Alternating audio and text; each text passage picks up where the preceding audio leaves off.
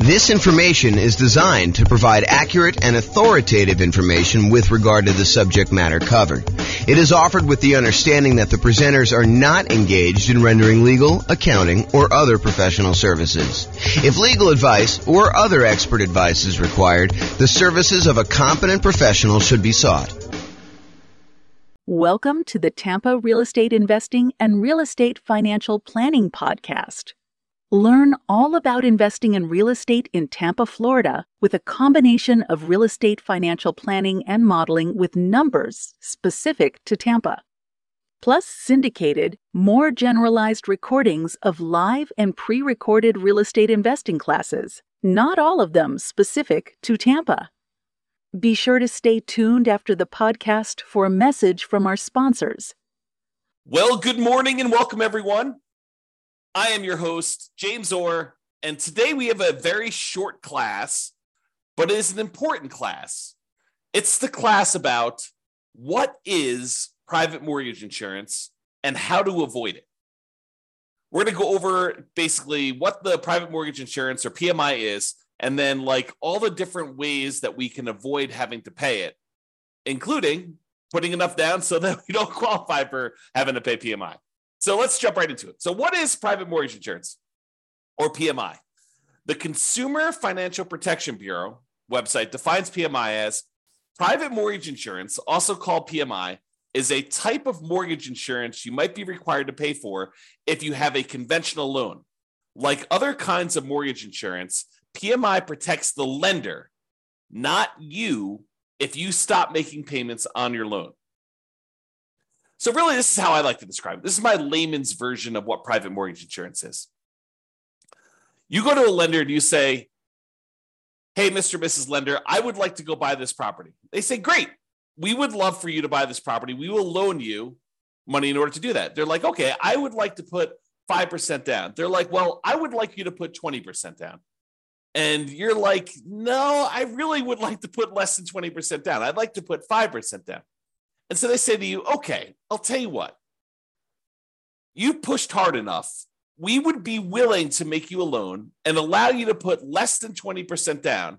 However, we're concerned that if you decide for whatever reason, something happens to you or the world falls apart, that you may stop paying on this mortgage and walk away. And if you do that and you only put 5% down, we could lose money. We might have to take the property back. We might have to pay some expenses to get the property back. We may have to wait for several months while we're waiting to actually be able to foreclose and get the property back. We may need to do some repairs on the property when we get it back. We may need to hire a real estate agent in order to sell the property and pay them a commission. We may need to hire our attorneys to do the foreclosure. So we might have some pretty significant expenses. And we're concerned if that does happen, then having 5% of equity in the property might not allow us to get all of our money back. In other words, we could not walk away with 95% of the property value should you be, should you default on the loan and we have to foreclose and get it back. So I'll tell you what we're willing to do. If you go pay this third party company, this insurance company, and this insurance company is going to protect us in case you default and we end up losing money on the deal, then we will go ahead and accept your 5% down payment. And because it's a little riskier for us to do this too, we will also charge you a small premium on the interest rate. So that's what's going on. I mean, the mortgage company, they want to make you the loan, but they want you to put 20% down. But you really push hard enough. You're like, look, no, I don't want to put 20% down. I really want to put 5% down or 7% down or 10% down or 3.5% down or 0% down. I really want to do one of these other loans like USDA or VA or FHA or even conventional with 5% down. And yes, some of those I realize don't have mortgage insurance, like the VA. They have a funding fee instead. I understand that. But the idea is that they would prefer you to put 20% down. And you're telling them, I would prefer to do another loan where I put less down. And they say, well, okay, we'd be willing to do that. It's going to be riskier for us. So we're going to charge you a higher mortgage interest rate. And we need you. We require you to go pay this third party private mortgage insurance company that will protect us in case you default. It shifts some of the risk of you defaulting from the lender to the insurance company.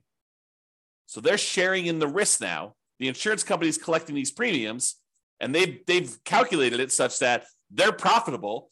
They're collecting more money from all the people paying private mortgage insurance than what they're having to pay out to lenders. And during really good times, when the market's going up 5, 6, 7, 10, 15% per year, they're probably doing really, really well.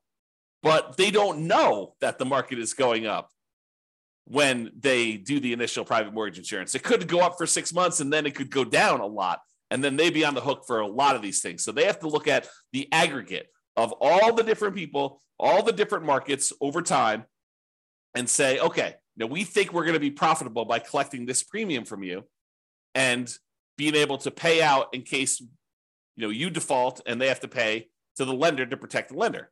Okay. Now, for FHA loans, PMI is called mortgage insurance premium. Same thing, right? Same idea. It's still protecting the lender. They have upfront version, and then they have both, and in addition to that, they have an annual version. So the upfront one is called, as you might have guessed, upfront mortgage insurance premium. That's the one you pay when you get your loan. There's a fee you pay when you get the loan upfront. Plus, there's an annual, usually paid monthly, mortgage insurance premium, MIP, on FHA loans. For conventional financing, it's just called PMI, private mortgage insurance. Okay. Now, how do you avoid it? The really simple way is put down 20%. I'm going to go over some other things we can use to avoid it. But remember how we discussed this, right? The lender says, look, I would love to make you a loan, but I would require 20% down. And you're like, no, I would rather not put 20% down. And they're like, okay, you pushed hard enough. I would be willing to give you this loan for less than 20% down, but you will have to get this private mortgage insurance. Well, one way to not have to pay PMI is put 20% down. Okay. Now, there's some other ways to do it too. But I do want to comment on this 20% down idea.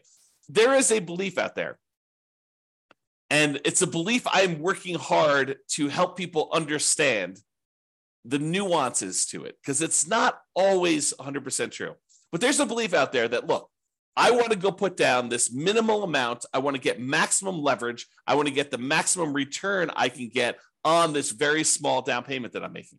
And it is true that when you do put less down, it amplifies returns. Honestly, it amplifies returns in both directions. If you have negative cash flow, it amplifies that negative cash flow return, which is negative. And if you put less down, it also amplifies any type of things that go against you. Like if property values happen to go down, that gets amplified too. So it's an amplified return, not always a better return. Subtle point, okay?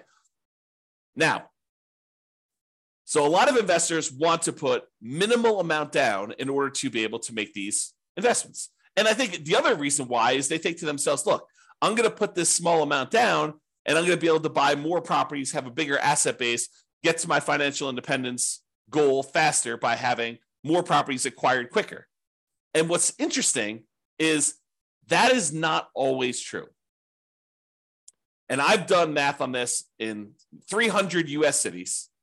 And I continue to do classes on this. So if you haven't heard one of those classes where I talk about, is it better to do one thing or another? We do this comparison in some of those classes where we say, look, instead of you going and doing like a nomad strategy where you put 5% down, you buy a property, you live there for at least a year until you save up the next down payment and you've lived there for a year, which is a requirement of the lender. Then you go buy your next property with 5% down, you convert the previous one to a rental, and you repeat this process, and you're able to acquire properties relatively quickly with relatively low amounts of capital invested, because you're putting 5% down every time you do this. When we compare that strategy to taking the extra time to save up for a full 20% down or 25% down, or heaven forbid, save up 100% and buy a property with no mortgage, completely unleveraged, sometimes it is faster for you to have saved up for 20% down than it was for you to save up for the 5% down.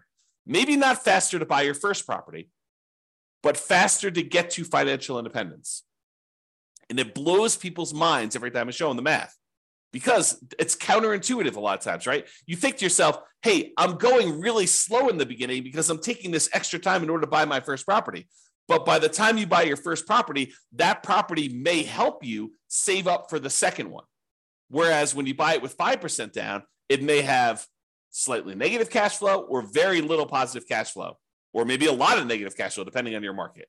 Okay. And if by doing that, it actually slows down how quickly you can acquire your next property in a lot of cases. Okay. And it is really hard to be financially independent when your properties are cash flowing $20, $50, $100 a month. You need a lot of those small cash flow properties in order to be financially independent. Whereas if you saved up and you bought a property with 100% down, no mortgage at all, that generates a lot of cash flow because you don't have a mortgage on it, which makes sense. And so in those cases, you don't need that many. And once you buy the first one, the amount of money that is generating helps you buy the second one because the cash flow from it is so great. The speed, the time it takes you to acquire your second free and clear property is much faster than the first one. Yeah, the first one seems like it takes forever.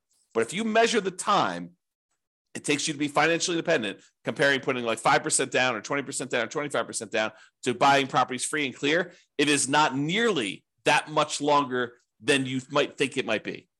It's probably longer in a lot of cities, but it's not as much longer as you think. It's not like it takes you 3 times as long. In some cases, it's like a year or two. And then you don't have any risk of leverage in that case. You don't have any PMI. You've really optimized your investment in that way. Not optimize your return on investment, but optimize the investment. You're getting like a really big chunk of return on it. Okay. I've kind of diverged there. So when you put 20% down, it may require you to save up for a longer time, which may mean you're buying a more expensive property because property values are probably going up, right? Not necessarily, but a lot of times they are. And it may mean you're getting higher interest rates. If interest rates are on their way up, that could happen. So there are some risks in saving more money to put more down. You know, when you do the 5% down, you're able to acquire properties now. Sometimes you could lock in lower prices and lower interest rates. Now, if interest rates are coming down, it may work the other way. And if property values are correcting, if they're coming down, it may work the other way. But a lot of times we don't know. You know, we could speculate, we could guess, but you know, if you had asked me at the beginning of COVID if property values were going to go up or down with what seemed like the entire economy shutting down and our limited ability to get out there and show properties and all these restrictions on stuff, if you had asked me if I thought property values were going to go up or down, I probably would have told you down. I would have thought, hey, you know, I don't know for sure, but you know, if we can't show properties, if it's harder to show properties, it might be harder to actually move. Might be harder to, you know, when the economy is completely shutting down and a lot of people are losing their jobs and a lot of people look like they were getting sick and dying. I mean, you could have argued that, you know, end of times, the real estate market's going to crash. What happened? Not that. Hard to predict sometimes. Really hard to predict. Okay. All right. So how to avoid private mortgage insurance? Put 20% down. Really easy. Or if you already have a loan, you could pay down your loan balance so that you are below 20% loan to value. Oh, sorry. So you're below 20% equity, not loan to value. Got to rephrase that. I'll say 80% loan to value. Look at this. Correcting in real time. So pay down your loan balance so that you're below 80% loan to value. Now, with FHA, can you do that? If you pay down your loan below 80%, can you get rid of your PMI that you have, mortgage insurance premium, on an FHA loan that you already have? The answer is no. FHA is one of those loans where you have to pay it off. You have to either refinance or sell the property in order to get rid of your mortgage insurance premium. There are some exceptions. You know, if you go look at the FHA matrix, you can put enough down, and there's some things that can happen where you can do that. But if you're putting 3.5% down to get an FHA loan, which is probably the majority of folks on here, especially if they're buying, you know, duplex, triplex, or fourplex, they're trying to minimize their amount down, then paying down to an 80% loan to value, either organically, just with natural mortgage payments, or putting extra money into the deal to try to get below 80% with FHA loan, you're not going to be able to do that. However, if you have a conventional loan that you put 5% down or 10% down in order to acquire it that way, or 15% down, you want to buy a non-owner occupant one, you could do that too. And then you're like, hey, look, I made a mistake, or I didn't have the money then, but now I have the money. I want to go below 80% loan to value and get rid of PMI. You can do that. You can pay your loan down below 80% loan to value, request that the lender remove PMI, and we'll do a whole class on that. Okay, so you pay your loan down so that you get below that 80% loan to value, and that will allow you to get rid of private mortgage insurance. which could significantly improve your cash flow. Okay. Another way to avoid private mortgage insurance is when you get your loan, you can voluntarily tell the lender, look, I will voluntarily take a higher mortgage interest rate if you give me a credit that you then use in order to pay a one-time upfront mortgage insurance premium, a private mortgage insurance payment, instead of doing it monthly. So you say, look, I don't want to do monthly PMI because it's really going to hurt my cash flow. One thing you could do, you could bring money yourself to the table and pay a one-time upfront private mortgage insurance payment and not have a monthly PMI payment. That would improve your cash flow. Or what a lot of people don't necessarily know is you could say to the lender, look, if I pay you 0 points right now, interest rates are 6.5. However, if I pay you $5,000, I can get 6.25. But it works in the other direction too, where you could say to them, listen, I will voluntarily take 6.75. You give me $4,000, and we'll take that $4,000 and we'll use that to make a one-time upfront PMI payment, and then I won't have PMI. So in other words, it looks like, mechanically, it looks like you took your PMI and instead of paying PMI, you moved it to the interest rate of the loan. That's what it looks like. It looks like you voluntarily took a higher mortgage interest rate instead of paying the monthly PMI. And sometimes that's cheaper. Most of the time, it's not as good of a deal because the mortgage interest rate going up actually stays with you for the life of the loan, stays with you for 30 years. Whereas the mortgage insurance premium, the PMI that you're paying, the monthly payment you're paying for private mortgage insurance usually will go away once you drop below 80% loan to value. So even though the amount you're paying monthly might be higher for PMI, it's usually higher for a shorter period of time versus having your interest rate go up for the entire 30-year life of the loan or 15-year life of the loan. Usually you pay down below that 80% sooner, and that PMI would then go away. So you got to do the math and calculate, how long am I holding this property, and does it make sense for me to pay this PMI, a higher PMI for a shorter period of time, or to take it all in the interest rate forever? And if you're getting rid of the loan, it may not matter, right? If you said, look, I'm only buying this property, I'm only going to hold it for 2 years, then I'm out, you can make a decision based on that. But be careful. Sometimes plans change. Sometimes we all say, hey, I'm only going to hold this property for 3 years. And then we're like, nope, this is an amazing property. I'm holding it forever. Man, I wish I hadn't done this, PMI and the mortgage interest rate instead. I wish I would have just done the PMI. But sometimes it's hard to know in advance. Or sometimes we think we're going to hold the property forever and something in our life changes and we have to liquidate all of our properties. You have a divorce, you have some medical issue come up, your kid needs money for whatever, you have to pay a ransom. I mean, who knows, right? Any of those things could happen. All right, so how to avoid private mortgage insurance? You could get a loan that doesn't have PMI. For example, that VA loan. A VA loan technically doesn't have PMI. There's no monthly insurance premium, private mortgage insurance premium on a VA loan. Instead, what they have is a funding fee upfront. It's sort of like that lump sum upfront private mortgage insurance payment, except they don't call it that. They call it a VA funding fee because the VA guarantees the loan. What they do instead is they collect this big funding fee, and then if people default, they use all the funding fees they've collected in order to protect the lender. That's what they do. This is how the math works. Okay? Or the final one I have on my list, how to avoid private mortgage insurance, do creative financing type deals. Owner financing, subject to, lease options, installment loan contracts, like all those, that whole family of the creative financing deals, do those where they do not have PMI. Because if you go to an owner of a property and they own their property free and clear, and you negotiate with them that you're only going to put 5% down in order to buy their property, are they required to charge you private mortgage insurance? No, it's negotiated. And I think a lot of them wouldn't even know to charge you private mortgage insurance.